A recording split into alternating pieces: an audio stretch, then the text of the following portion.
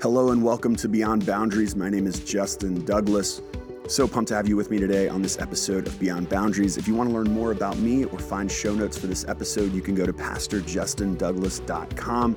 You can interact there with feedback, comments, and questions, or you can reach out via Instagram at Pastor Justin Douglas. Also, please consider subscribing, rating, reviewing, and sharing. It really does make a difference. I'm excited today to have Megan Shantz with me.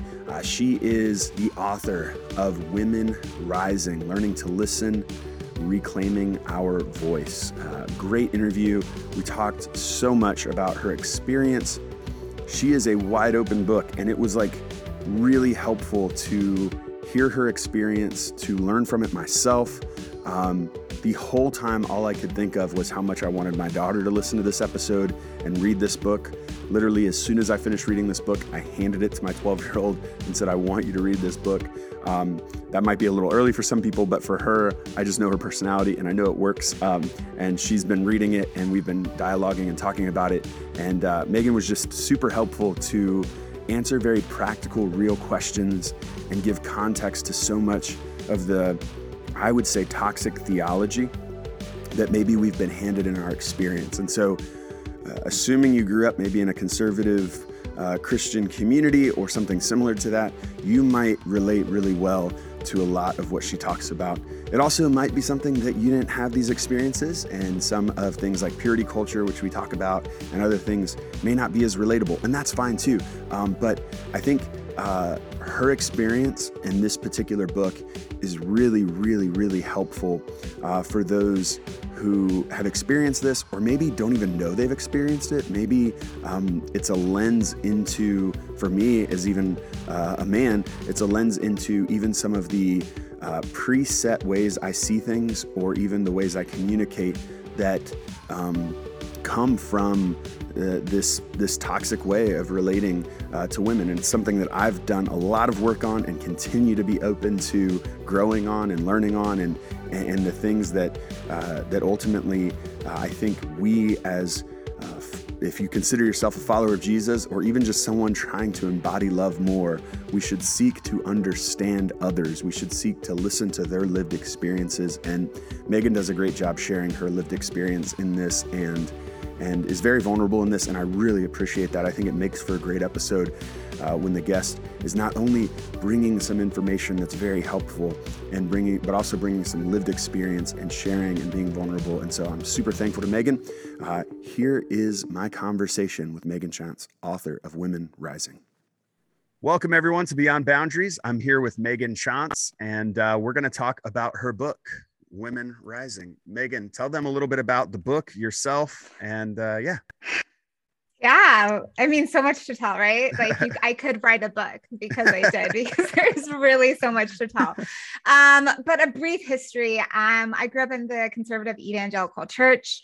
I was raised to believe that women were less than. And while that wasn't the language that was used, it was implied in basically everything. So women couldn't lead, women had to have the covering of men, women were there essentially to bring their husbands pleasure, to serve them in the home, to take care of children. And so these were all of the teachings I grew up with. And I remember really young thinking, I don't think this doesn't feel right to me. But of course, not being exposed to any other teachings, I, bought in, or I tried to buy in, I should say, and was constantly told that I wasn't doing girlhood or womanhood right, but I was too opinionated, I was too loud, I was too competitive, I was always too much, right? Everyone kept telling me to shrink.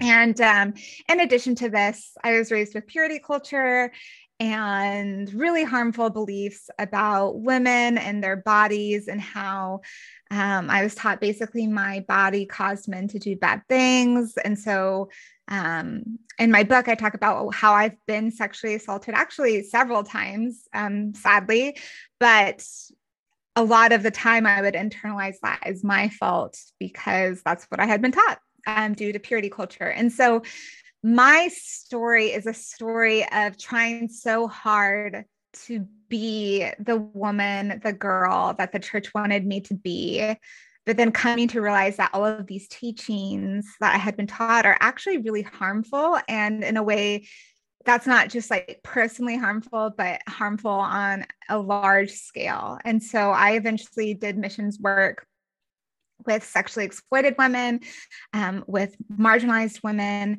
And I saw a pattern again and again of women being sexually abused, assaulted, belittled, not believed. I saw it again and again and again. And at first, because I had been taught such an individualism in the conservative church that I didn't make the connection to a larger system. I didn't see patriarchy at play.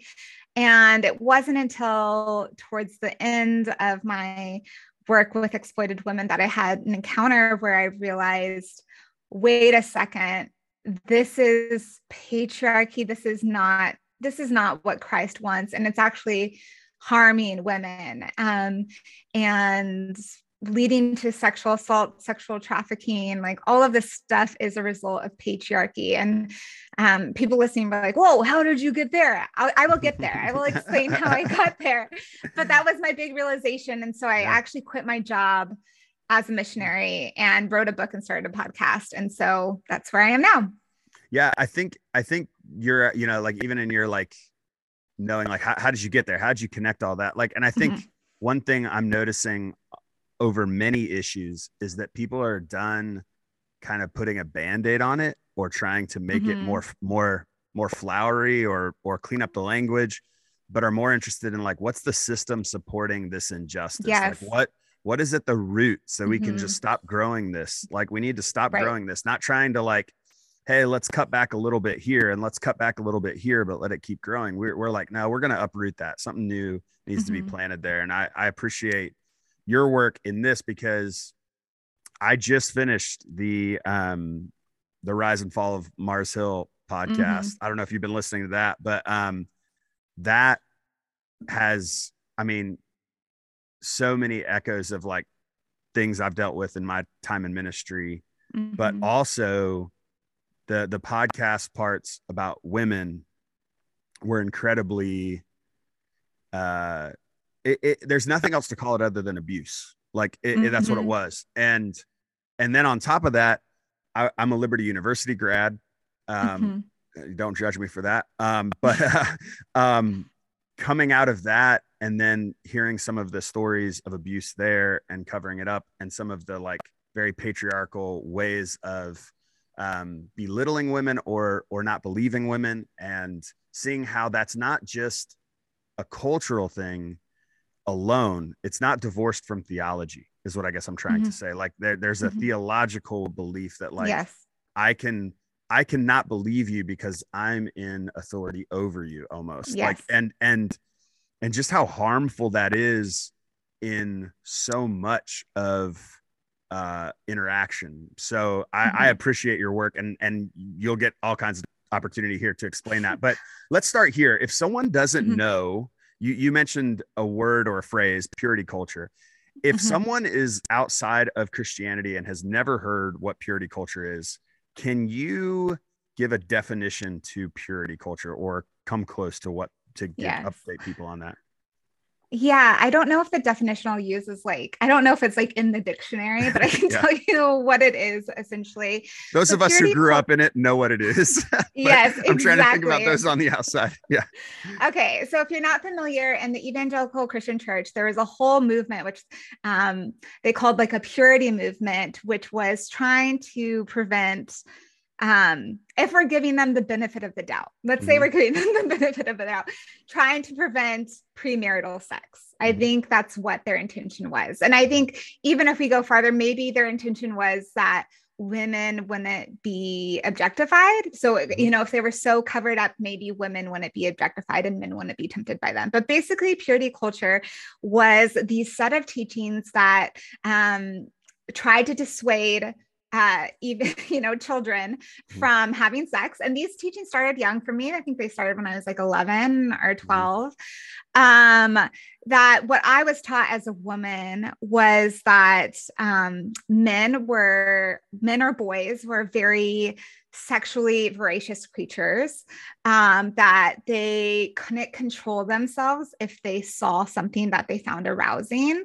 And so my job as a young girl, because remember, these teachings started pre-pubescent, before I reached puberty, that I was responsible for covering up my body.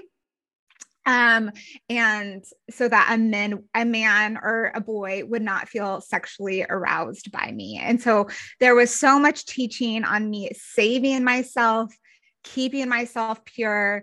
It was my responsibility to stop any kind of sexual thing happening to me. And so, I took that to heart. Like, I did cover up, I did follow the rules. It's like when you go to the pool, the boys could wear whatever they wanted, and girls would be wearing t-shirts and shorts. And this teaching was taught again and again. Your body is dangerous. Your body is harmful. You are a source of lust, or the term that was commonly used was a stumbling block. Oftentimes young girls' bodies were likened to objects or food.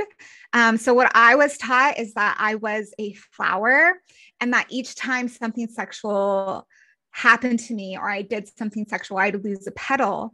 And if I lost all of my petals, if I had 5, I don't know how many, they never told me how many petals I had, but I would be worthwhile to no one. And so the teaching was, no one wants a ball to flower. It's gross. Don't do anything sexual. Your whole worth is in your purity. Other teachings went that girls were a sucker, a lollipop, and no one wants a lollipop that has been licked. No one wants an Oreo that had been licked. No one wants a spit and cup. There were so many analogies that young girls were taught that they are objects to be consumed by men. And once they are consumed once, or once they've been touched, they are no longer worthwhile. They no longer have value, and they're no longer worth protection.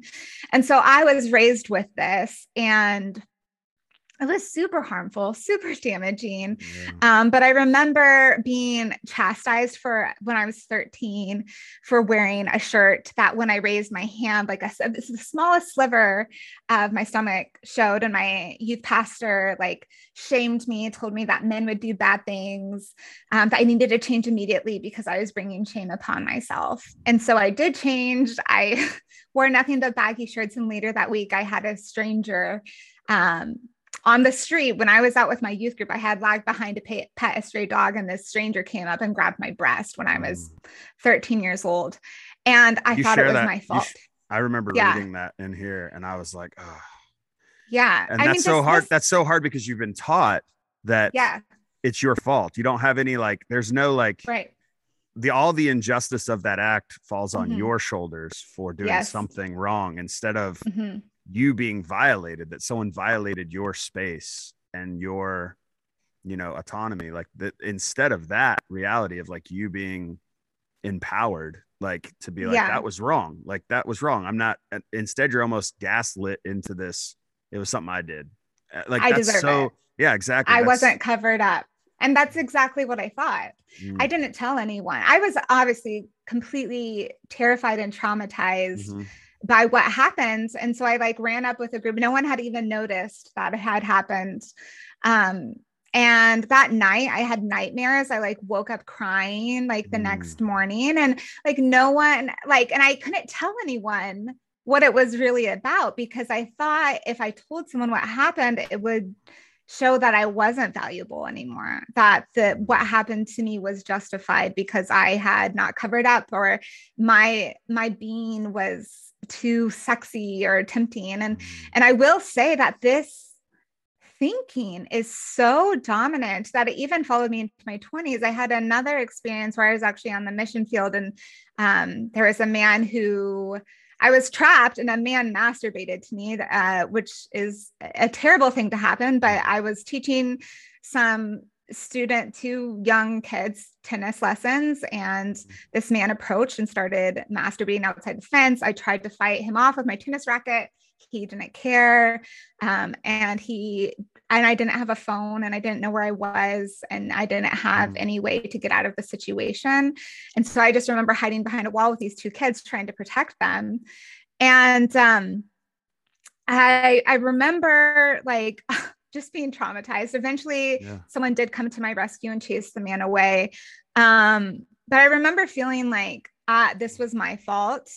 I was showing too much skin, even though I was covered from head, like I was wearing a t-shirt and pants. I thought it must've been my fault. And feeling dirty, feeling like I wanted to take my body off and discard it, feeling like I would never be clean again. And I remember like because I was on the mission field, they contacted like my coach, the guy that, this married couple that was supposed to help us. And I remember him calling me and praying over me. And he said, whatever is wrong with Megan, that men keep doing this to her, I pray that she's clean again. I pray that it comes off her. And this is like, I'm like, at this point, I was 23 years old. And even then, I think he was really genuinely trying to help me. But even in his prayer, I was the problem. It was my problem because this thing happened to me, and it's happened to me before, and it happened to me previously. So there must be something wrong with her that this keeps happening. But here's the truth. 1 in 3 women this happens to, probably more. And we've been trained not to talk about it because we're not believed. And people tell us, well, why did it take you 10 years to speak up? Well, because I was told it was my fault. And we see how people treat people who speak up. And so I just, for me, it's super damaging. It's pervasive throughout society. I remember giving a talk in a church about sexual assault. I told some of the stories I just told, and I said, okay, so what is the problem here? And this woman kept on answering, you were in the wrong place at the wrong time. You shouldn't have been there. You should have done something different. And then finally she realized that she was victim blaming me and started sobbing in front of this whole room and said, what have I been teaching my daughter? And this is the problem. This is the problem of patriarchy. We're putting the sin of sexual assault on women's shoulders when we have no control over that happening to us. It had nothing to do with what I was wearing, what I was doing. This was solely on the men who decided to cross boundaries, to not respect my autonomy or my consent. This was not on me. This was on them. But our society, and specifically the church, has a whole teaching on how this is women's fault. Yeah, I think it's interesting that you bring up society, and you bring up in that even analogy, someone who had a daughter, or that story, someone who had a daughter. I have a daughter, she's 12, and I see this very clearly. So I was a youth pastor. So, I mean, not only have I seen this, in some ways I've participated in it. I think I caught in my mid 20s, like, ooh, I don't know how I feel about this, just from like, even just psychological development, how this is like shame. This is like, I'm just very anti using shame as a motivator for behavior in any, even if the behavior ends up like, I sometimes wonder if we use shame, if, the end results really do justify the means, because I think that shame leaves something that eventually needs to be uprooted. Like, and whatever lesson was learned from it is probably going to be uprooted with it. And so, just seeing how much of the purity culture, the true love waits culture, where we sign the cards at all the Christian festivals. Every Christian festival I went to growing up had an opportunity to sign a card. I signed a card multiple times every summer when we went to those festivals.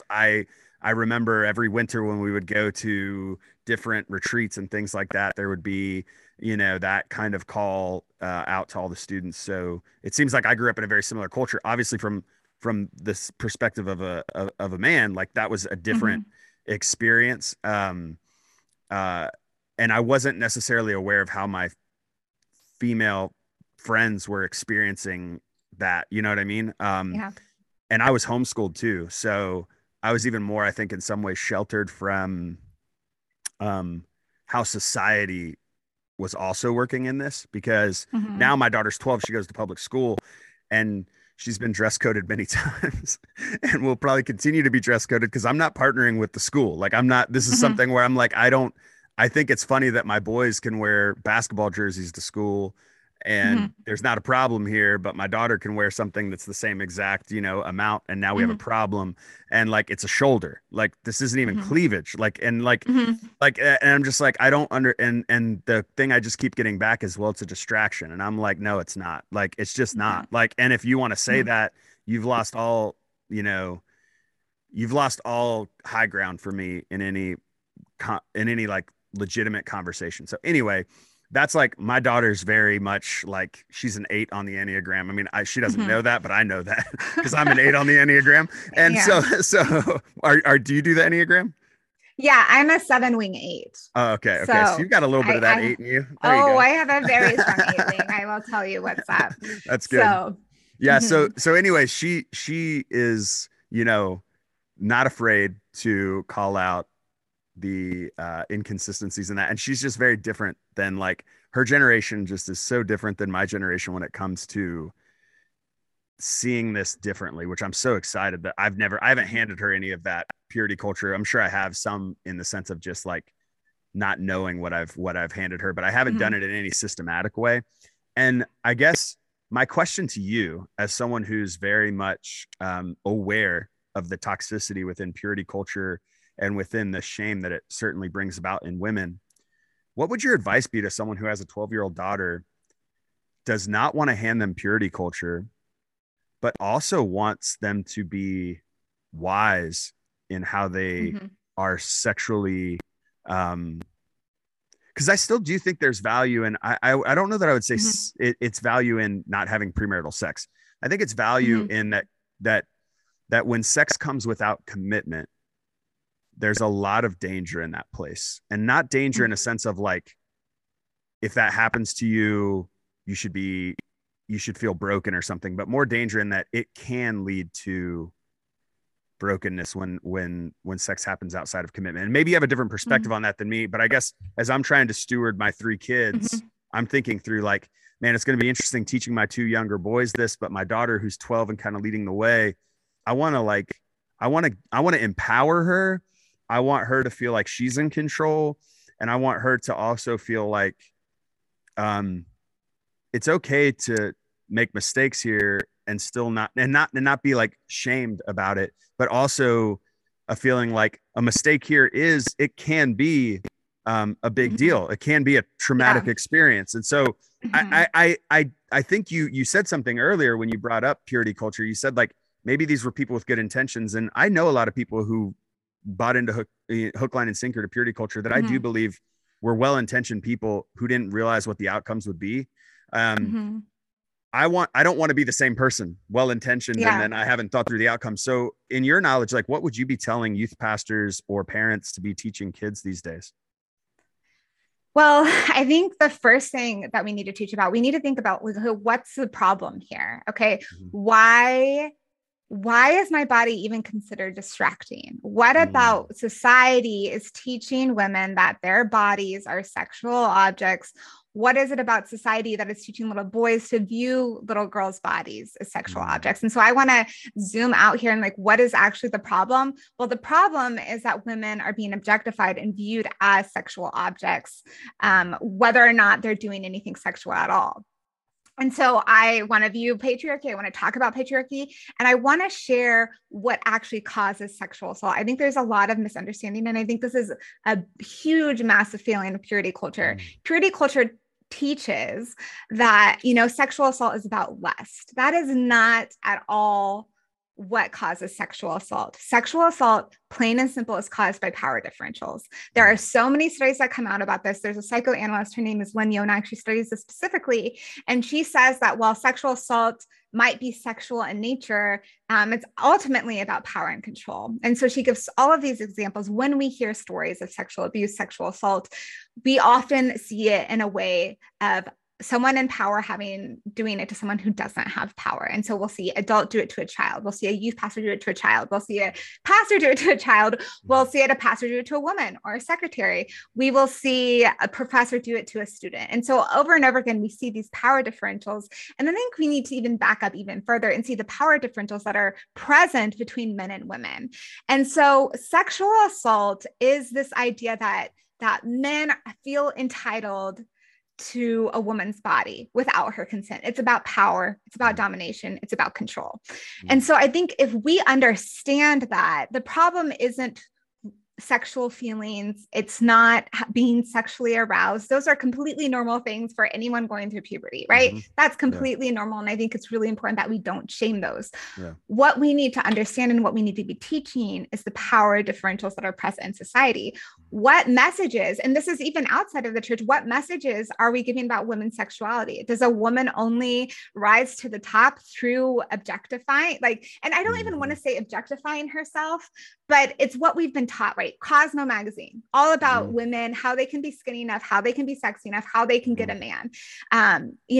I talk about in my book how when I was growing up, all of my societal teaching about being woman was how to please a man sexually, how to be attractive to him, how to be skinny, how to do my makeup right, how to be hairless, all of these things, how to make myself sexually attractive to men. What I grew up with in the church was not how to be sexually attractive to men, but how not to be sexually attractive to men, but how to be submissive to men, how to meet their needs. So they don't have to deal with their internal, feelings of sexual nature or whatever. I was supposed to erase myself so they didn't have to struggle with it. I was supposed to make their life easier. Yeah. I was there to serve them. And so they're two different messages, but they both boil down to the same thing, that women are there for men.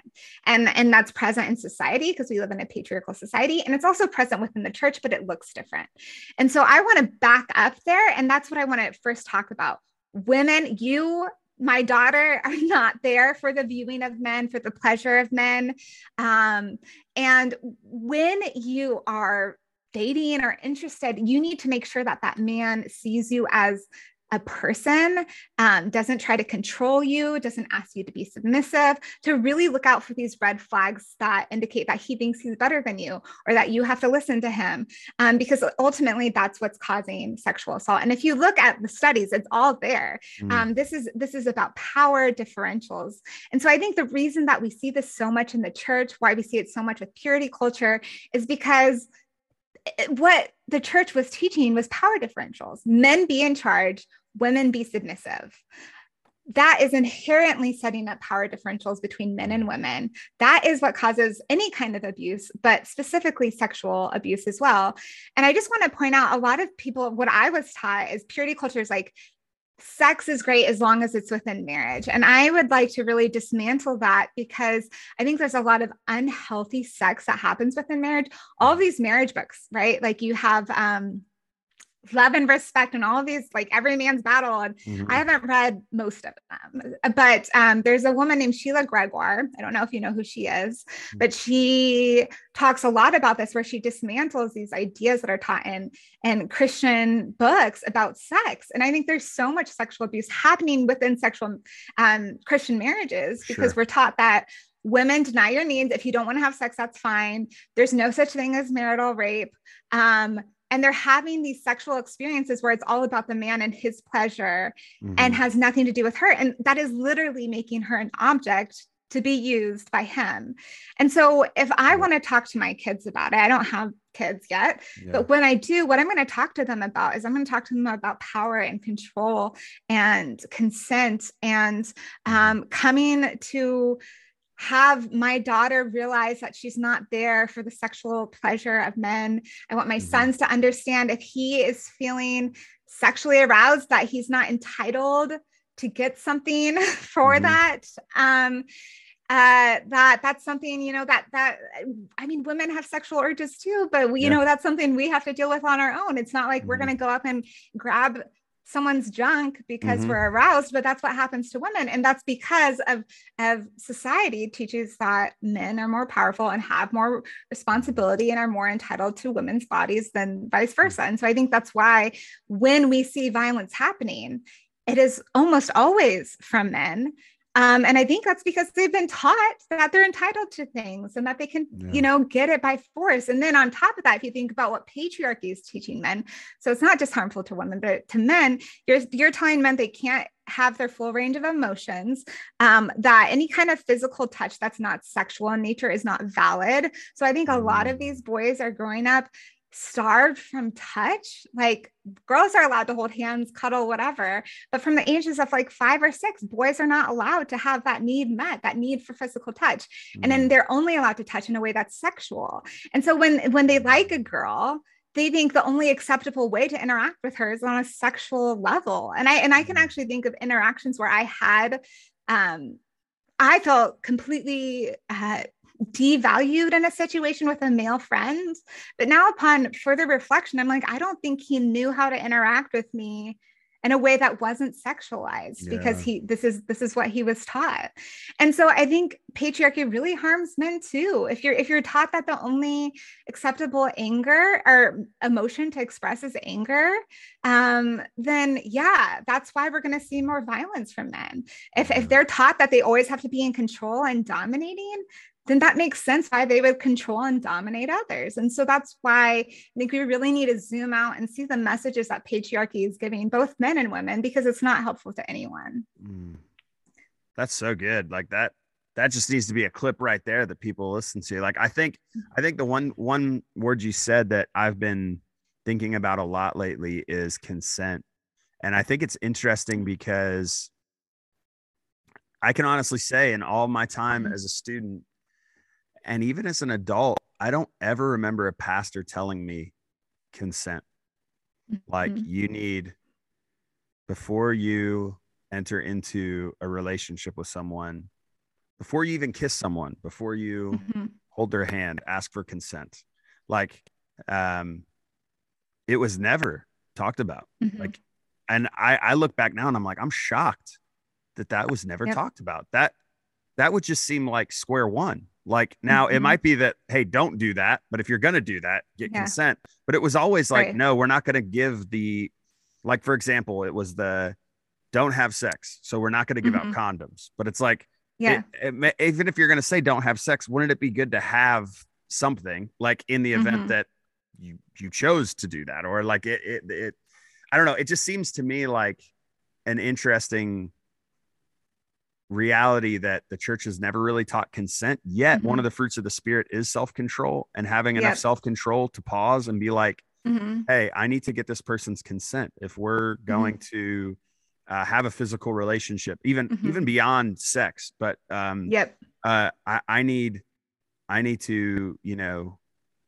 get consent first. So, I mean, have you seen churches teaching consent? Do you remember in your youth any consent, like any talks about consent that maybe were there and I just missed it? I don't want my perspective of purity culture to be the only one, but I sense that wasn't really something that was emphasized.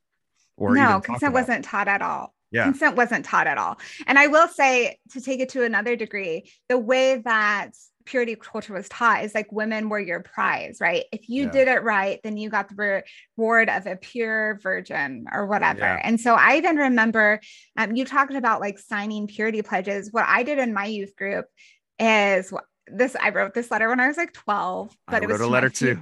Yeah. To my future wife. Yeah. Yes. To my future husband.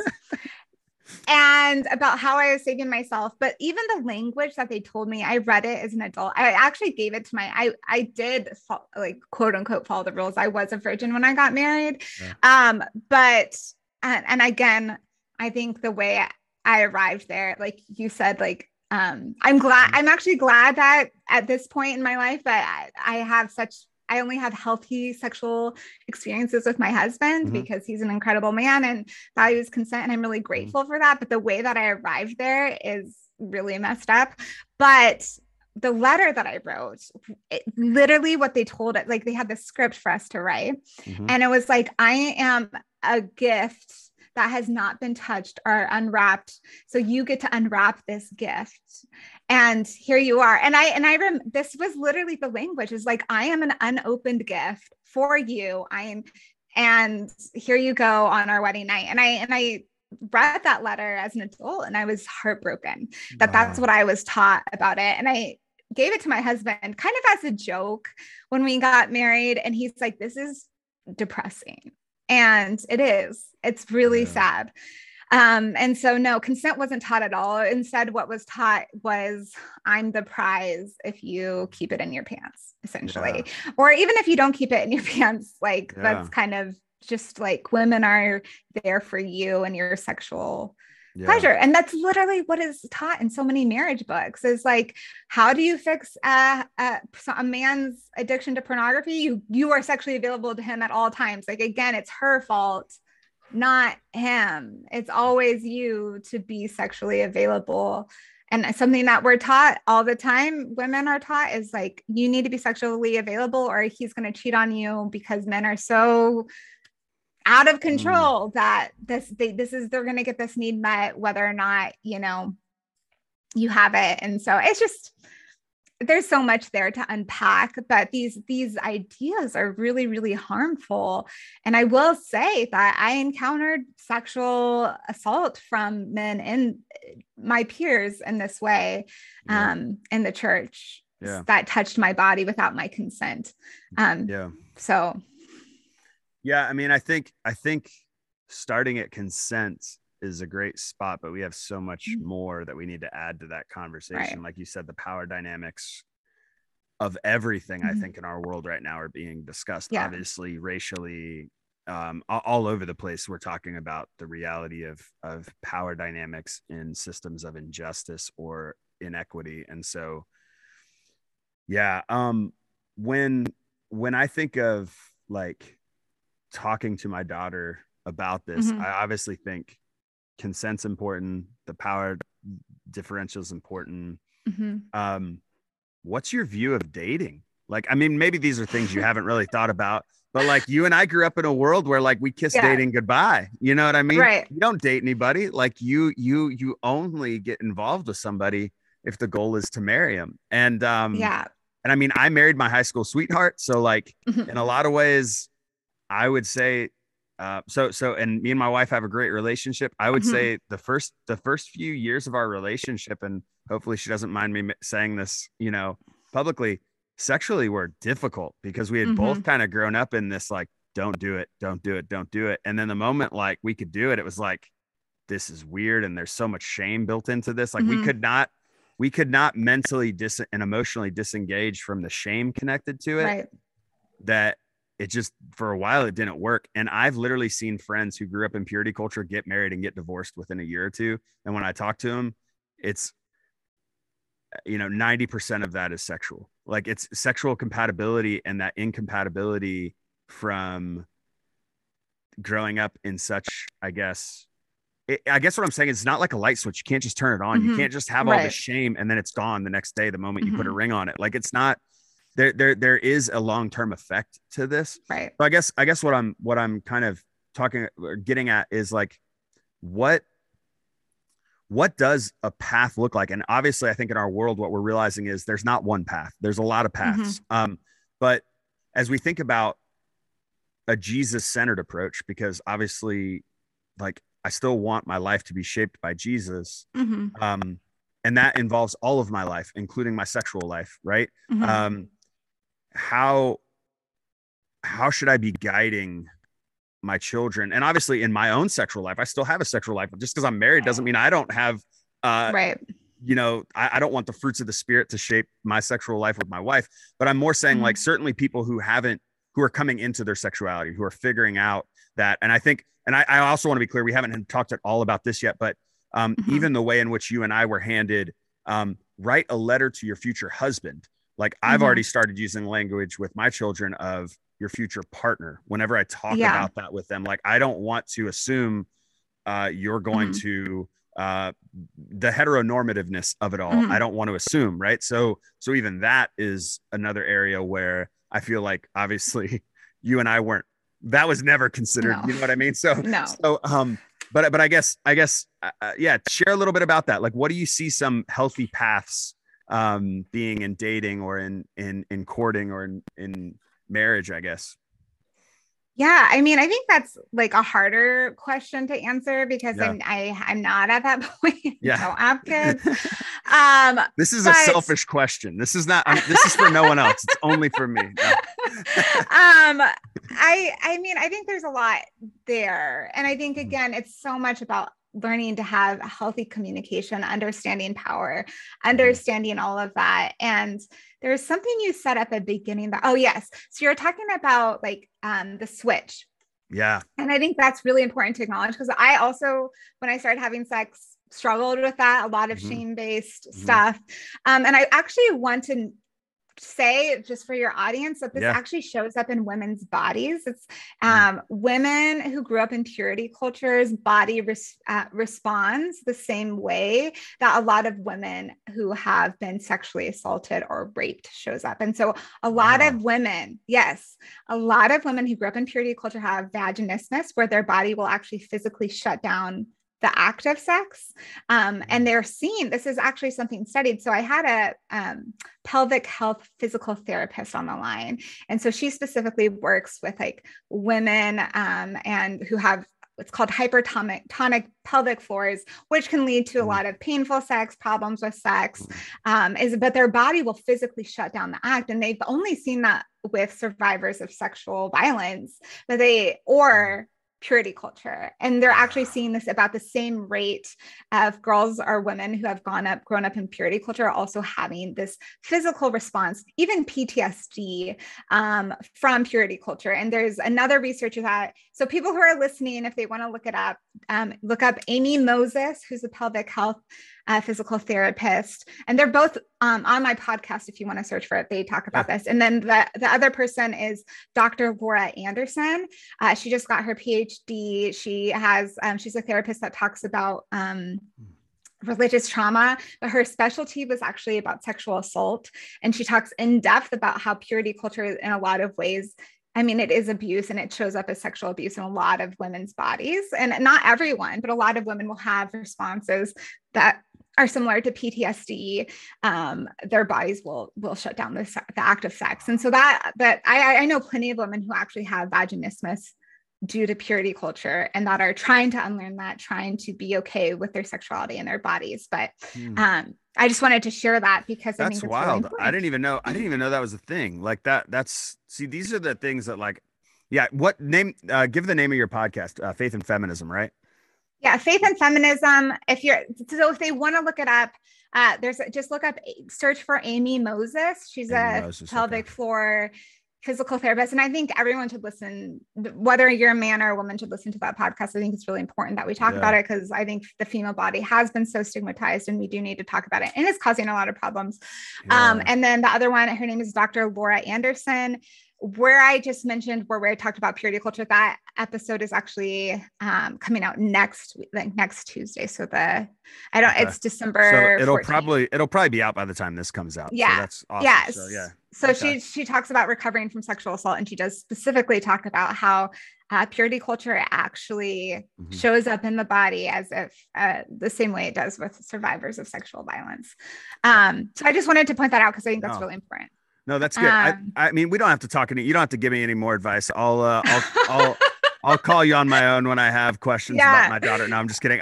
Okay. So we've talked a lot about purity culture and power dynamics and consent. What do you see in the future of the church? I feel like we're in the middle of this mass exodus right now, which I, in a lot of ways, even as a pastor, fully support.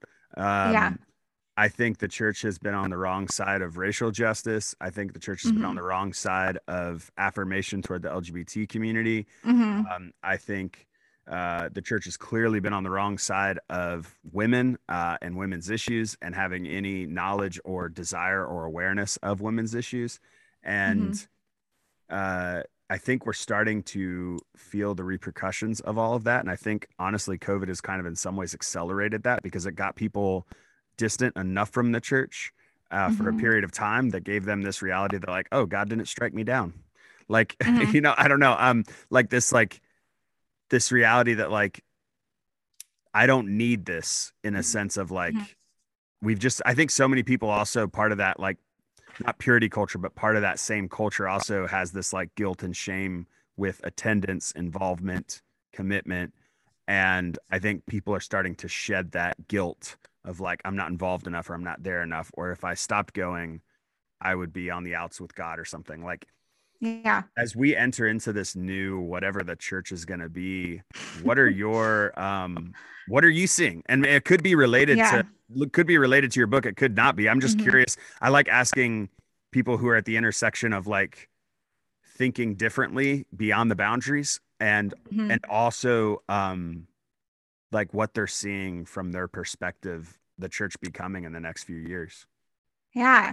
Well, I think that's a really great question. And I think something I do want to clarify is like when we talk about the church, I think you and I are talking about the evangelical Yeah. church. And so for me, you know what? I left evangelicalism in 2016 when they elected Donald Trump. I mean, I don't think I would have said that out loud because I think it was hard to admit that. It was everything, but I wasn't deconstructing Christ. I was deconstructing the powers and principalities that we saw in play at the church: homophobia, racism, patriarchy, all of these things, all of these isms that I think don't reflect Christ. And so what I want to bring us to there's a couple of directions that my head is going in. Mm-hmm. But I want to say what kind of saved me from giving up. I would never give up on Christ, because I love Jesus. I love what he did. I love the way he stood up to abusive systems, to the powers that be, that he brought those in from the margin, that he included women in ministry, that he liberated them in so many subtle ways, which I could talk about forever. So I loved Jesus. I was really done with the institution of the church, at least the way it had been presented to me. And it was actually through reading womanist theology. So womanist is Black woman, like Black feminist theology. And the way they talk about the Bible was in such an authentic way that called out these power differentials that I realized that while my brand, my tract, whatever, of Christianity was really gross with patriarchy and white supremacy and Christian nationalism, there were purer strands of the faith that had survived. And so if we look at the Black church, so there's always been two churches, right? I had someone on my podcast talk to me about it. Her name is Rose J. Percy, if you want to listen to it, but she talks about the People's Church and the Ruler's Church. For as long as there's been time, there has been people using religion to dominate and control others. We see this in scripture with the Pharisees. What are they except the religious elite that try to use their rules and their opinions to completely miss the point of faith, like right, to love your neighbor as yourself. They completely miss that and make it about all of these rules about, you can't do anything on the Sabbath, you can't do this, you can't do that, whatever. And so we see from actually the Bible, people using religion as a way to control people, as a way to make them afraid. And I think this is what we would call the ruler's church. So they're using it as a way to control power, to control populace, to stay in power. And so we see that this is a way for me to be superior to you. See that in the Bible. We see this continuing across history. We know that missions, in the medieval times, was people going and killing anyone that wasn't a Christian and claiming that land for Christ. We know that. Yet we know these stories. We know that in the United States, Christianity was used to uphold slavery, that it was used to uphold white supremacy. This has always been true. Religion, faith, Christianity, any type of religion. We can talk about Islam or Hinduism. We can see people using it to control people, to maintain power. But I think there's a true church, which Rose J. Percy called the People's Church. And I think this is actually from James Cone, but don't quote me on that. You'll have to listen to the podcast. Okay. Because I don't remember exactly, because she was like kind of reteaching me something, but there's the People's Church. And at the same time, we've had this dominant using Christianity or whatever for power, to maintain power, to harm people. We also have seen Christianity, like what I would call a true Christianity, of those bringing those from the margin in. And so while we see slaveholders using Christianity, we also saw the most prominent abolitionists led by Christianity to fight it. While we see Martin Luther King and so many other civil rights activists using Christianity, understanding the core tenets of Christianity to call for justice, we see the people at, different schools, right, who didn't want to lose their status or whatever, using Christianity to maintain segregation, to maintain racism. And so I think there's two different churches that have always existed. We have the People's Church and the Ruler's Church. And I want to be part of the People's Church. And the only way I can be part of the People's Church is to learn my complicity in the Ruler's Church. What have I done? What have I been a part of? I've been a part of patriarchy. I've been a part of homophobia. I've been a part of white supremacy. I'm complicit in those systems because that's what I was raised in. And then I grew up and I encountered different things that led me to question it. And I realized, oh my goodness, I'm being complicit. I actually don't think Jesus is for these harmful systems. And, the Bible talks about powers and principalities. Our battle is not against flesh and blood, but powers and principalities. I think powers and principalities are not demons or whatever we've been told. I actually think they're powers and principalities. I think they're systems of oppression that have been harming people for a long time. And I will not be complicit in those systems anymore. And so I'm going to learn to repent. I'm going to learn through loving kindness to do better. And so for me, being part of the People's Church, I think the true church of Christ is realizing my complicity, continually asking and evaluating myself. And what ways am I trying to be superior to others and use that superiority for my own benefit? Because God tells us to come as a servant, to give up our power, to give up our rights. And so I ask myself that question all the time. Am I acting superior? Because you know what? People in the deconstruction community can do this too. I'm better than you because I've deconstructed and you haven't, and so now I'm better than you. And so I'm constantly evaluating that idea that I'm better, that I'm superior because of whatever, and asking myself, am I being complicit in harmful systems? How can I do better? And I think that's the process of sanctification. I think that's the process of discipleship. And for me, the primary teachers I'm learning from Christianity today are those on the margin. So it's Black women mainly that I am gobbling up, reading their materials, women minorities that I'm learning so much from right now. And so all of that to say, I'm not sad. I am not sad about people leaving the Ruler's Church. I'm not sad about people leaving a system that put Donald Trump in power. I'm not sad about them leaving a system that says masks are bad. I'm not mad about them leaving a system that doesn't give a care for their neighbor or what they're suffering through. I'm happy about that because I think they're actually leaving the oppressive Ruler's Church. And I think maybe they're going to wander in the desert for a while. I felt like I did. And then I think a lot of us, I think, are going to find the People's Church. And I think it's going to look different. But the church has constantly gone through reform. This is not anything new. And I think we'll find ourselves through listening and learning from those on the margins and centering their voices. And so I'll mention a few right now that I love. Dr. Will Gaffney wrote an incredible book called Womanist Midrash. A lot of civil rights leaders, Martin Luther King has great writings. James Cone has some good writings. And then you can also, some other people that I know personally, Kat Armas, she's a Latina writer. She wrote, oh gosh, I forgot the title of it. She wrote a great book that I read and I can't remember the title of it. But I think there's people who are leading from the margins. And those are the people that I think can come back through the authentic Christian faith too.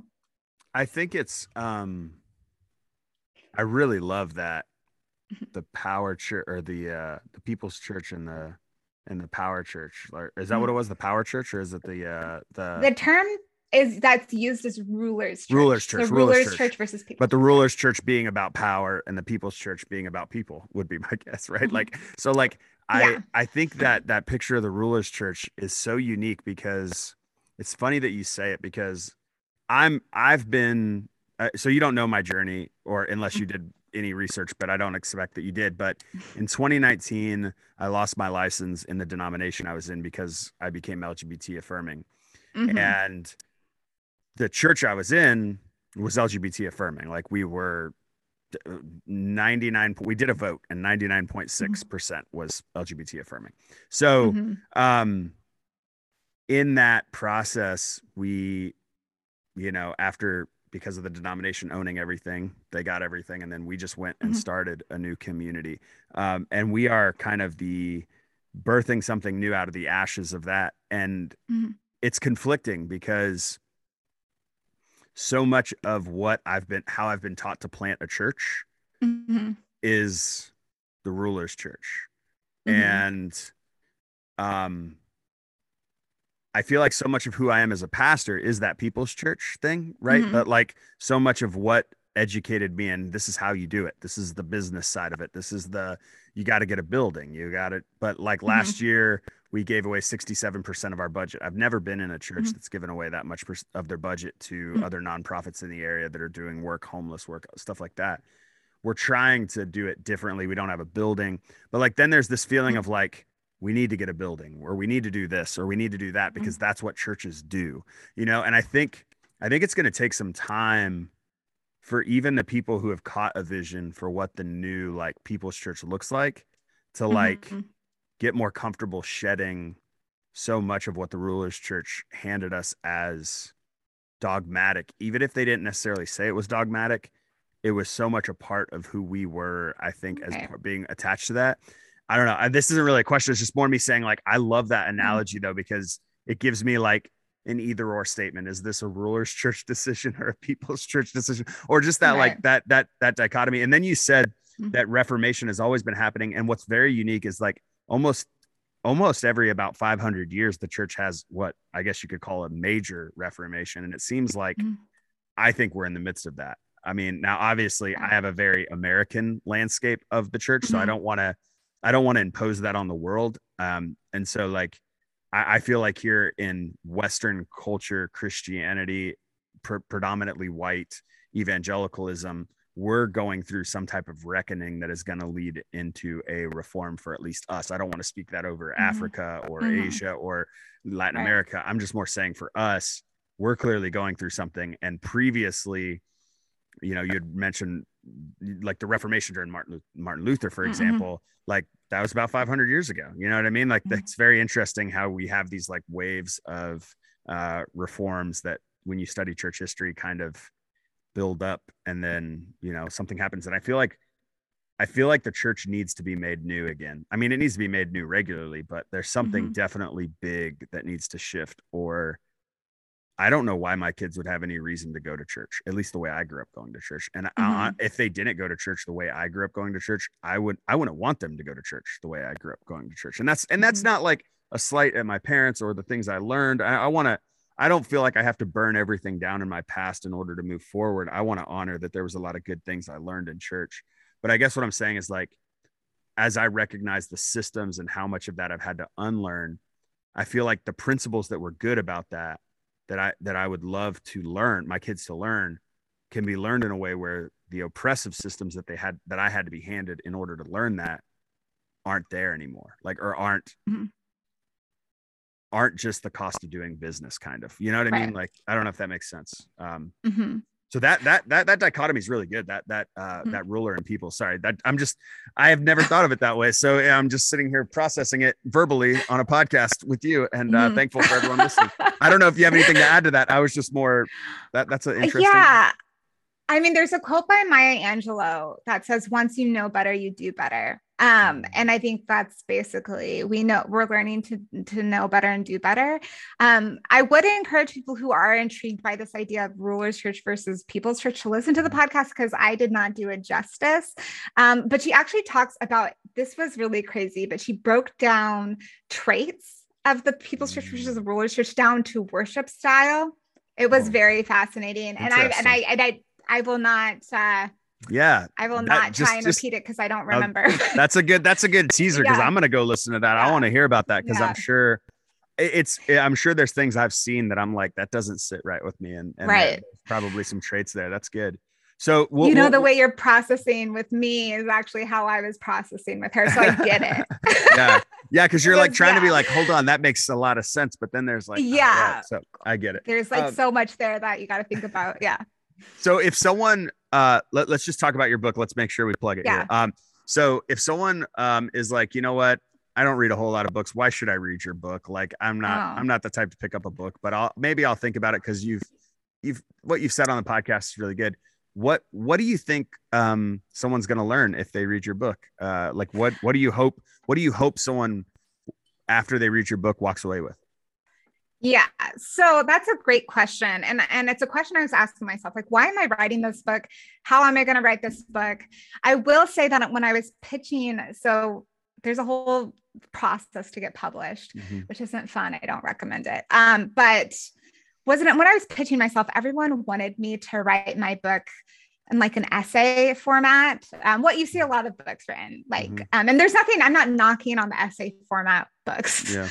I really felt in my spirit that I was supposed to write this as a memoir, not as like a nonfiction book. And there were several reasons for that. But I think the biggest reason is I wanted people to feel seen. I get messages all of the time from people who have read the book and said, you have put words to my lived experience that I couldn't articulate before. Thank you. I feel seen. This happened to me. I feel like you took a chapter out of my book and wrote it down, and I feel validated and I feel seen. And so that's one reason. I really think if you read the book, especially if you're a woman, I am obviously, definitely if you're a woman, I think you're going to identify with it. But another reason I wrote it as a memoir is because I wanted to talk about my failures and my shortcomings and the things I had to unlearn. Like I said, I was a mission. I worked in missions, and that context of coming from white evangelical Christianity was deeply flawed. And I got called out really hard about white supremacy and white saviorism in me. And I wrote it down, and I wrote those emails, those really extremely painful emails that this guy wrote to me. In retrospect, they were very painful. Now I just see them as like, I needed that. I needed someone to tell me to do better.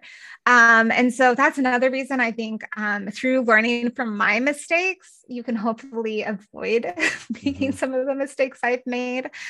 And I think I do, to toot my own horn, I think I do a really good job of connecting the issue of Christian patriarchy. So this, traditional gender roles, purity culture, and connecting it to the harm that we're seeing all over the world to women all over the world. Because like I said, I did a lot of missions work all over the globe with women, ranging from female genital mutilation to sex trafficking.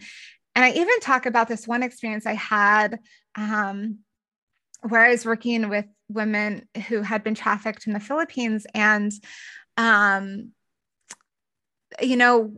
one of the nights I was there, I was talking to a woman, it was her first night, and she didn't want to be there. She didn't want to go with these guys that wanted to buy her for the night. And so, it's a whole long story, but I ended up buying her, for lack of a better term, before these 6 drunk men. And these men got really angry because they felt entitled to her and her body, and tried to take her anyways. And I ended up arguing with the bar managers and won the argument and was able to prove that I paid for her first. And it was this huge conflict. The whole bar was staring at us. And she was able to go home safe. But these men got really, really angry that they were denied something they felt they were entitled to. And in their anger, they just pulled another woman off the stage and took her. And I remember that woman looking back at us with nothing but terror in her eyes. And to give a little bit of more backstory, I know women that I have worked with who have been murdered by their clients. And so I didn't know what was going to happen to her that night. I felt like in some way I was definitely responsible because I made these men angry. They were, drunk men are bad, but angry drunk men are worse. And I just felt like I had made the situation worse. And I remember, like, God, what am I even doing here? Like, we can help one woman and it's so much effort and it's so much work and it seems to be worth nothing because she's so quickly replaced. And that was the story I had seen again and again. I might be able to help this one woman, but then there's another story of violence. There's another story of sexual assault. There's another story of sexual abuse. It's just overwhelming. These stories don't stop happening. And I'm like, God, what do I even do? Because I don't feel like this is enough. I don't feel like I'm doing it right. I don't feel like this is the work I'm meant to be doing. And I remember I didn't sleep that night. I was really having a crisis of faith and calling and what was I even doing? And the next night, I feel like God gave me an answer. Like, why does this happen? And I feel like he answered it. And I went to this bar and these American men called us over and were asking us what we were doing there. And we told them, oh, we're partnering with this ministry that helps women get a college education, la-di-da-di-da. And we turned the question back on these men and we said, what are you doing here? Why are you here? And this man said that he came to get the respect he deserved, that women in the United States did not know their place. They were not submissive enough, but these women here who were exploited knew how to please a man and they knew how to treat men. And he went on this really long monologue about women not knowing their place. And as he was talking, I'm like, this is so familiar. This is so familiar. This is so familiar. Where have I heard this? And it just hit me like a ton of bricks. This is what I had heard from Christian pastors my entire upbringing. And it finally connected to me. This is not representative of Christ. This is harming women. These teachings that say that men deserve respect and should get it at all costs, these teachings that I had heard from Christian pastors, they are the problem. They are driving the sex trade here. They are driving the abuse I've encountered. They're driving the abuse that I've lived through. They're driving through female genital mutilation. It's all connected to this idea that men are better than women and women are there to serve them. It's all stemming from that. And so why is the church, this place that's supposed to be a place of liberation and life, teaching these toxic teachings that have vast amounts of harm? And it was just this moment of connection. And I felt like God wanted me to quit my job and tell everyone what I learned. And so that's what I've been doing is we got to get to the root of this. This is not about lust. This is about men being entitled to women's bodies. This is about men feeling that women were created for them. This is the problem. And the church is deeply complicit. And I will call it out until the day I die. So I think that's why you should read my book. So that's a long elevator. No, I'm just kidding. That's a great elevator pitch. No, I would say everything you said was great. I want to say I'm 4 or 5 chapters in, so I'm not, you're a great storyteller. So you tell these stories really well. And you hit the ground running. You don't ease into it. You're like right into like the hard stories, the stuff that people need to hear. So like be prepared. Once you open this book and start reading, it's going to hit right away to serious topics. I think guys should be reading this too. Oh, so absolutely. I know you said like, you had mentioned women, but like, I think especially, and I think all guys, especially if you've grown up in purity culture, you should be reading it because it's going to connect, I think, even deeper to some of your lived experience or in the evangelical church in general. But even if you haven't, you've experienced the power dynamics because they're in society, even if you're not in the church. But then also I feel an obligation to even like double, triple down. If you listen to Beyond Boundaries podcast or go to the Belong Collective and you're checking this out, I want to say, if you are a father of a daughter, please read this book. I just think it opens up some understanding. And look, it shouldn't just have to be your daughter. People are people. It should be that you have a concern for women in general. But I think as a father, I have a greater concern to be mindful of women's issues in a way that if I was selfish enough to not care when I didn't have a daughter, hopefully that wouldn't be the case. But at the same time, now that I do have a daughter, I have a vested interest in the systems not being the same as she comes into adulthood, is what I guess I'm trying to say.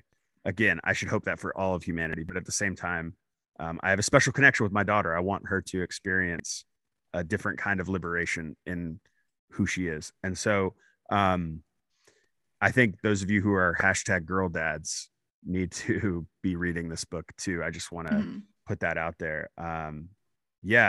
Any final words or anything else you would want to say or share with the audience? Obviously, let them know where they can find out, connect with you as far as like Instagram and all that. That's how I connected with you. And I love your Instagram. Well, thank you. It's a little fiery if you want some spice in your life. Yeah. The eight comes out. The 8 comes out on Instagram, right? Yeah. Everyone thinks I'm an 8, which is fine. But anyways, we can get into Enneagram later. But so I just want to thank you for having me on. And I really deeply appreciate it when men are willing to learn, because sadly, that is not the case oftentimes. I learned a ton today. Like I've got like follow-up things that I wrote down. Like, you got to listen to that and listen to that. And so like, I learned a ton today, and I'm still going to learn as I finish this book. So it's like, I think the posture of learning is where we need to be. And especially those of us who have been taught we're in power. So I totally double down on that. Yeah. So I'm really grateful for men being willing to learn, because that is not an experience that women, I don't usually have men that are like, oh, well, let me talk about your book. And so I'm appreciative of well, time out. Cause that's part of purity culture, or at least part of church culture, is that I shouldn't learn from a woman. I'm a man. I shouldn't learn from a woman, but I'm sitting here for the last over an hour listening to Megan tell me and teach me about this, because I don't know about this. I didn't experience things that you've experienced. And I think that People's Church is us being willing to learn from each other, learn from our queer brother and sister, our minority brother or sister, or, our person of color. Like, I think this is where it's like, I think an openness to learn from the lived experiences of others and the education they've picked up along the way. Like, if we don't have that, we are living in the ruler's church, because like there's that. And I shed that a while ago, and I want to learn from anybody and everybody I can who's ultimately lifting up an ethic of love, which I sense that, anything that's moving toward equity is moving toward a more loving understanding of our world and how we relate to one another. So sorry, I didn't mean to cut you off there. I just realized when you said that, I was like, well, of course. That's part of purity culture too, is that I don't have to, it's not even that I have to devalue your experience. It's that you don't even get a seat at the table as a teacher to teach me anything. So why would I ever have to pause and learn from you, which is a whole nother thing we could have spent a whole episode talking about. It's just, I guess there's going to have to be a part 2 is what I'm saying. Yeah. But then if you think about the power differentials, right? Like, it's exactly people are even blind to the power differentials. And then we know that these power differentials are exactly what's causing sexual assault. And so I think there is so much, there's all that to say. If you're a man, please read it. Please listen. I might make you angry, but I hope that you can learn through it. So pick up my book, Women Rising. Listen to the podcast. There's some really great episodes I think you can learn from faith and feminism. And if you want to find my spicy Instagram, it's Megan Chance. My name is hard to spell, but I'm sure it'll be in the show notes. Yeah, it'll be in the show notes. Yeah. Awesome. And I'll link I'll make sure to link the podcast in the show notes too. Megan, thank you so much for being on. This was a really great conversation. And I feel like as great of a conversation as it was, there was so much more that we could have covered. So maybe in the future we'll talk again, because I really, really appreciate you and all your work. Thank you. All right. Well, thank you. You just finished another episode of Beyond Boundaries. Thank you so much for tuning in. Please rate, review, and share the podcast. Also, make sure to visit the links in the description. Finally, consider donating to my dad's Patreon or Venmo. It helps cover all the costs of hosting this podcast in all the places you enjoy listening. Any amount helps. All the links are in the description of this podcast. May you go and live a life that is beyond boundaries, giving others love, exploring new ideas, and championing belonging.